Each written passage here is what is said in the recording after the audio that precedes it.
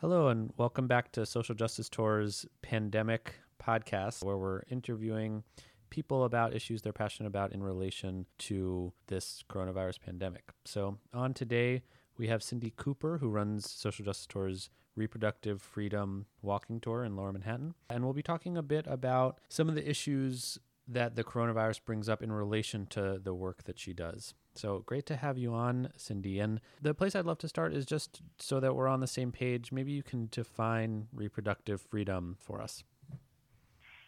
That's a great place to start, and it's a place where I start the walking tour as well, because people often think of it as just being about abortion and contraception, but reproductive freedom is actually much more. It encompasses many areas of reproductive health, reproductive rights, reproductive justice, which connects to a lot of other issues, and then one colander that holds them all is reproductive freedom. So I would define reproductive freedom as the ability to decide whether or not to bear a child and to raise that child in a safe and healthy environment, and to live in that safe and healthy environment free of racism, homophobia, with economic security and environmental stability, and respecting our LGBTQI rights, respecting our voting rights, and our ability to incorporate immigrants into our lives. So it's a big topic because reproductive freedom is part of every person's life. And one of the things that the pandemic shows, it never goes away. I mean, you can have disease, you can have war, you can have peace and love. We still have reproductive health rights and justice needs. So within your definition, there's a lot of intersectionality, and I'm looking forward to kind of jumping into some of those different intersectional issues. The path that you were starting to go down that I'll help facilitate you down a little bit is talking about what's going on with coronavirus with reproductive freedom. Well, then one of the very disturbing things that's happened with abortion rights is, of course, the anti-abortion crowd is using the pandemic to try and further their efforts to restrict abortion and to make it illegal. And one of the ways this has been happening is by executive orders in states where there are anti-abortion governors that are declaring abortion as a non-essential service, and therefore should be closed during the time period of the pandemic. And abortion is not a non-essential service. It's an essential service, and it's time-based. People need to get an abortion at the time that they are pregnant. If they get it at an earlier time period, it prevents more difficulties. So this has been challenged in, it's now about 10 or 12 states that have tried to do this. It's been challenged in every state. Abortion rights advocates have gone to court to try and stop it and have been successful in most states except for in Texas. So in Texas, it's just been like a seesaw. One court said Texas couldn't ban abortions, and others said they could. And where it has ended up right now is they can ban surgical abortions, or procedure abortions are sometimes called, and that would be when someone goes into a clinic, but they can't ban abortion pills. In the time period, though, while these bans have been going on, pregnant people have had to travel hundreds of miles to get to a state that they think is safe. Sometimes they get to that state, and that state has enacted a ban, even if it's only lasting for a couple days. They have to find another state. And it's just created this crazy chaos and uncertainty and confusion.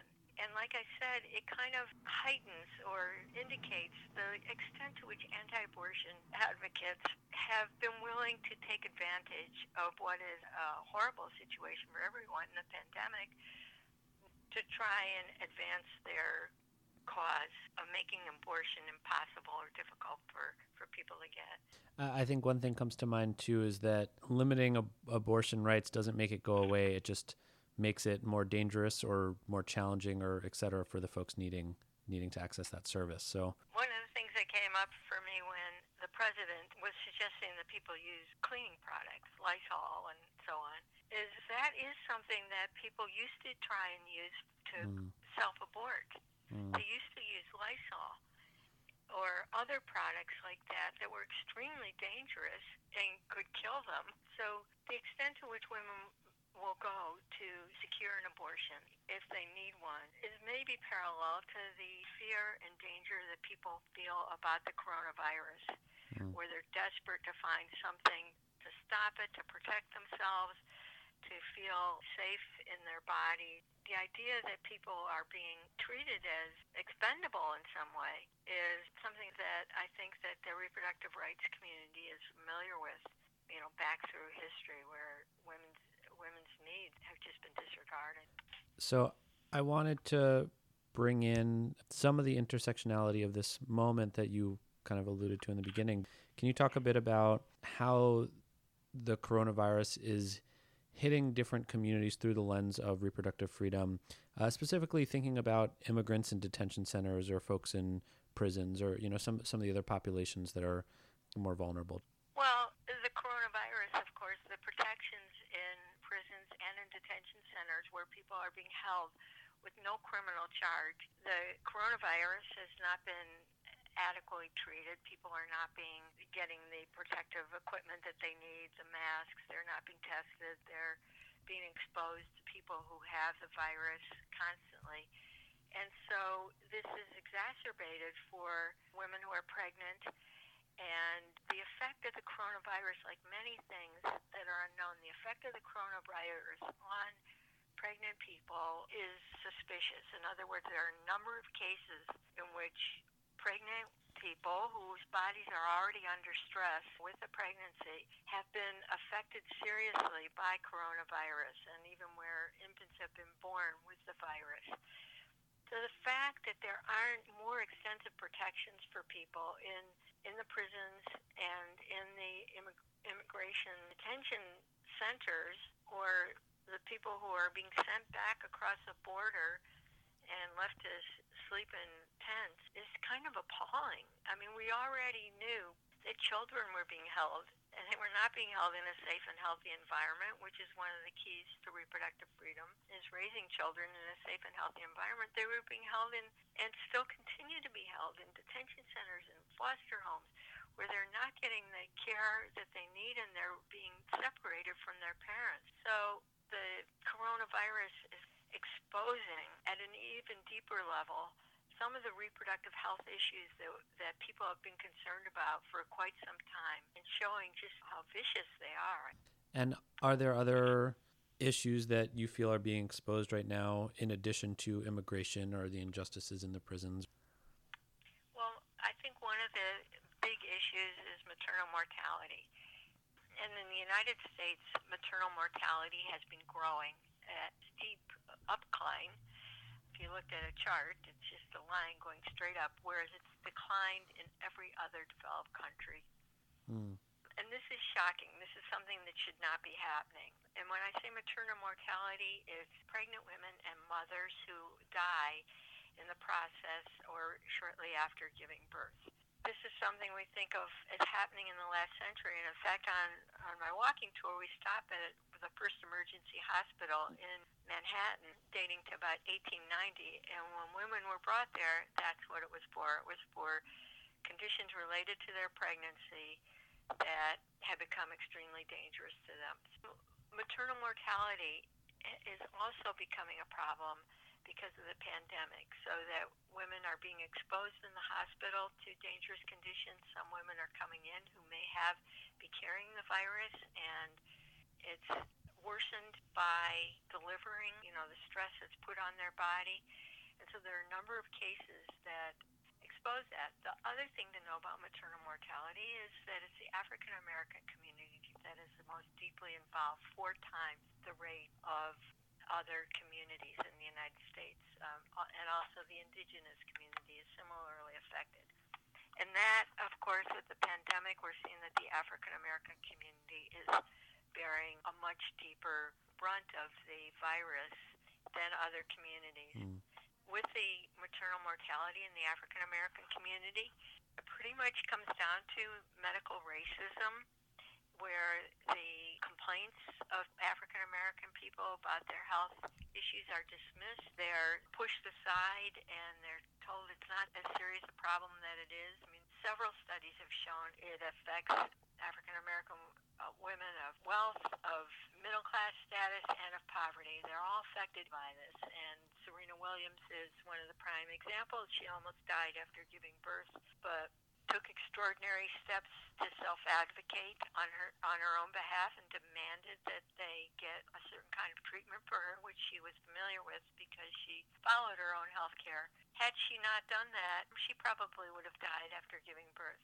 So I think you see this medical racism that has been a part of the community and is starting to be exposed through women's health care in particular, is now becoming more apparent in the coronavirus. And one other thing I want to say about racism and reproductive health is we've known for many years the African American community and Puerto Rican community have suffered more deeply in reproductive health.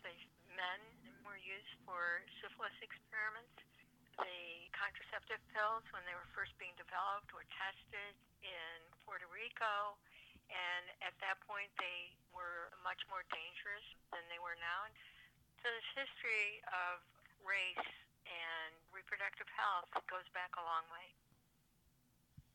So I want to finish talking about the national context and then pivot to New York. So you talked about on the national context, states were rolling back reproductive freedoms throughout the country. But I want to move to some of the other contexts happening on the national scene between the Supreme Court and maybe some positives that are coming from this. Right. So, there have been for many, many years, since about 2000 or 1998, states have passed hundreds and thousands of regulations to prevent abortion clinics from operating at a level that they need, or making really insidious rules like the width of the hallway. Oh my gosh.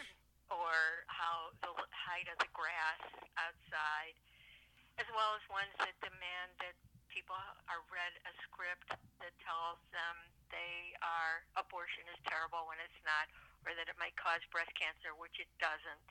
It's completely untrue. And the doctors are required to read this script to people. People have to wait sometimes 72 hours before they can get their abortion, just making it all more costly. And the latest group of abortion restrictions required a doctor. Many of the doctors fly in, required a doctor to have local hospital privileges, which sounds benign, but it's not, because the hospitals won't give privileges to doctors who don't have more than 10 cases. Abortion is so safe, it's safer than having a tooth removed, that abortion doctors don't have 10 cases that go to hospitals. So they can't get admitting privileges. This law was already overturned by the Supreme Court 2 years ago. Now they took another case, and that's always a bad sign. That was heard in March, and the decision should be out this summer. There's nothing that has changed about the circumstances. The first case was from Texas. This one's from Louisiana. Same law. There's nothing that's changed. The only thing that has changed is the composition of the court. We have two suspected anti-abortion judges that have been appointed in the last 3 years, Gorsuch and Kavanaugh. And there's every indication that they're willing to overturn Roe versus Wade and to also make it more difficult to bring cases to court. So if Roe versus Wade is overturned, there are a couple things that could happen, but one, and which most people think is most likely, is that the abortion laws will be turned back to the states, so that it will not be a constitutional right. It will be a right in every state. So you could get an abortion in one state, but you can't get one in another. That's where we get back to New York, because last year New York passed a law to make New York a very safe state for abortion access. So the laws were updated in New York about a year ago. Certain states will be safer to get abortions, but what it means is in a lot of these other states, maybe about 25, immediately make abortion access illegal or next to impossible. And people in those states will need to come to New York. New York has already experienced that and has a program here, for example, called Haven, where people host people seeking abortions who come from out of state, where they can't get an abortion in their state or where it's become too onerous. And so people have been hosting patients in their homes. And also there are funds, and New York has a very strong one called the New York Abortion Access Fund. And part of the social justice tour's income has gone to the New York Abortion Access Fund. It's true. To help people soften some of the expenses, because if people are both paying for the abortion, which can be quite expensive, and traveling and having to take time off work, you can mount up quite a bill. So New York has always been at the forefront of abortion access. It's also been the victim of some really cruel anti-abortion shenanigans. You talked about some of the negative challenges that we're facing in this time, but I know there are also some positive signs coming out of this, and I was hoping you could talk a bit about that. Well, because of the pandemic, there have been efforts to expand telemedicine. Telemedicine is really important in reproductive health care for a couple of reasons. One is contraceptive pills in the United States have to be accessed by prescription. And if you can't get to your doctor and get the prescription, then you can't get the pills, which you have to get in a pharmacy. So telemedicine has been able to bridge that gap, or could bridge that gap. The other thing that could become more accessible are abortion pills. Right now, abortion pills are accessed only through a clinic, and you can't even get them directly from a pharmacy.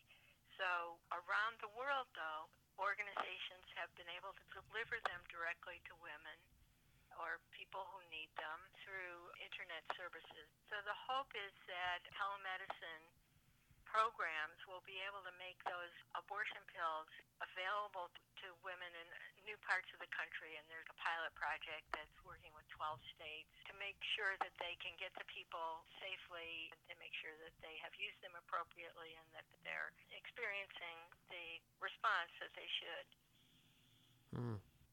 So to now come back to New York and the pandemic, right when this was first all happening, I was seeing a lot of petitions about the ways in which having to go give birth at a hospital, where hospitals are being completely overwhelmed by COVID patients, is putting the pregnant women at risk. And there wasn't enough PPE for the pregnant women and all of these sorts of concerns. And I saw many advocates and activists placing calls on the governor and the mayor as they were rushing to figure out how they can increase capacity in beds, having a separate unit for only maternity wards. And from what I saw, neither the mayor nor the governor particularly jumped on ideas like that in this moment. It seemed to be a lower priority for them. So I was wondering if you could, A, just talk about what you think of that idea, and then B, why it seemed to be lower down on their priority list. I can answer about why it's lower on their priority list. Pregnant people have been put in an extremely difficult situation. Obviously, they're already stressed. Their bodies are stressed. Many have turned to home birth or doulas, people that can help them deliver without going to a hospital where they're exposed to potentially or worry that they'll be exposed to coronavirus. And the other thing that has happened is the hospitals, in their effort to protect patients, have restricted, and this is around the country, have restricted the delivery rooms to only the patient as opposed to patient and a partner. So that makes it all the more frightening for someone who's delivering, and particularly if there's someone who's got a healthcare concern that might spike. I mean, one of the protections for people who have healthcare concerns is to have a birth doula with them in the hospital who can help them articulate if they are experiencing certain kinds of issues. So what the governor did do in New York is pass an executive order that allows somebody to be in the delivery room with a person giving birth so that they don't have to be alone, even during the pandemic. But again, it's exposing how vulnerable people are when a health crisis emerges. You know, it's impossible for a woman, even on extended public programs like Medicaid, to get health care for more than 2 months beyond her pregnancy. And that's when a lot of people experience difficult health issues. I applaud New York for making that little bit of accessibility, but it's pointing to all the other issues that we to focus our attention on during and after this pandemic to improve the health care for people who are pregnant. I want to end on somewhat of a hopeful note in thinking about the future. You've said that what this pandemic is doing is just exposing issues that were already there. You discussed the ways in which the African American community maternal mortality rates are 4 times higher than those of other communities. The way that maternal deaths are spiking, whereas everywhere else they're declining. The issues with immigration and our detention and ICE system and the appalling effects that has on children and those communities. And I think you've done a really nice job outlining what the challenges are that we have already been facing and the ways in which the virus exacerbates it. So I'd love you to end with just looking forward. I think this is really a juncture. Anything about what changes can occur to get us to a more just version of truly accessing reproductive freedom and what it would take for those changes to be birthed out of this crisis. New York has always been a center of activism on reproductive health and rights. And whatever comes up, whether it comes from the church or it comes from the state, whether it comes from right-wing ideologues who are willing to harass people or even kill them in the name of their anti-abortion cause, people in New York have fought back.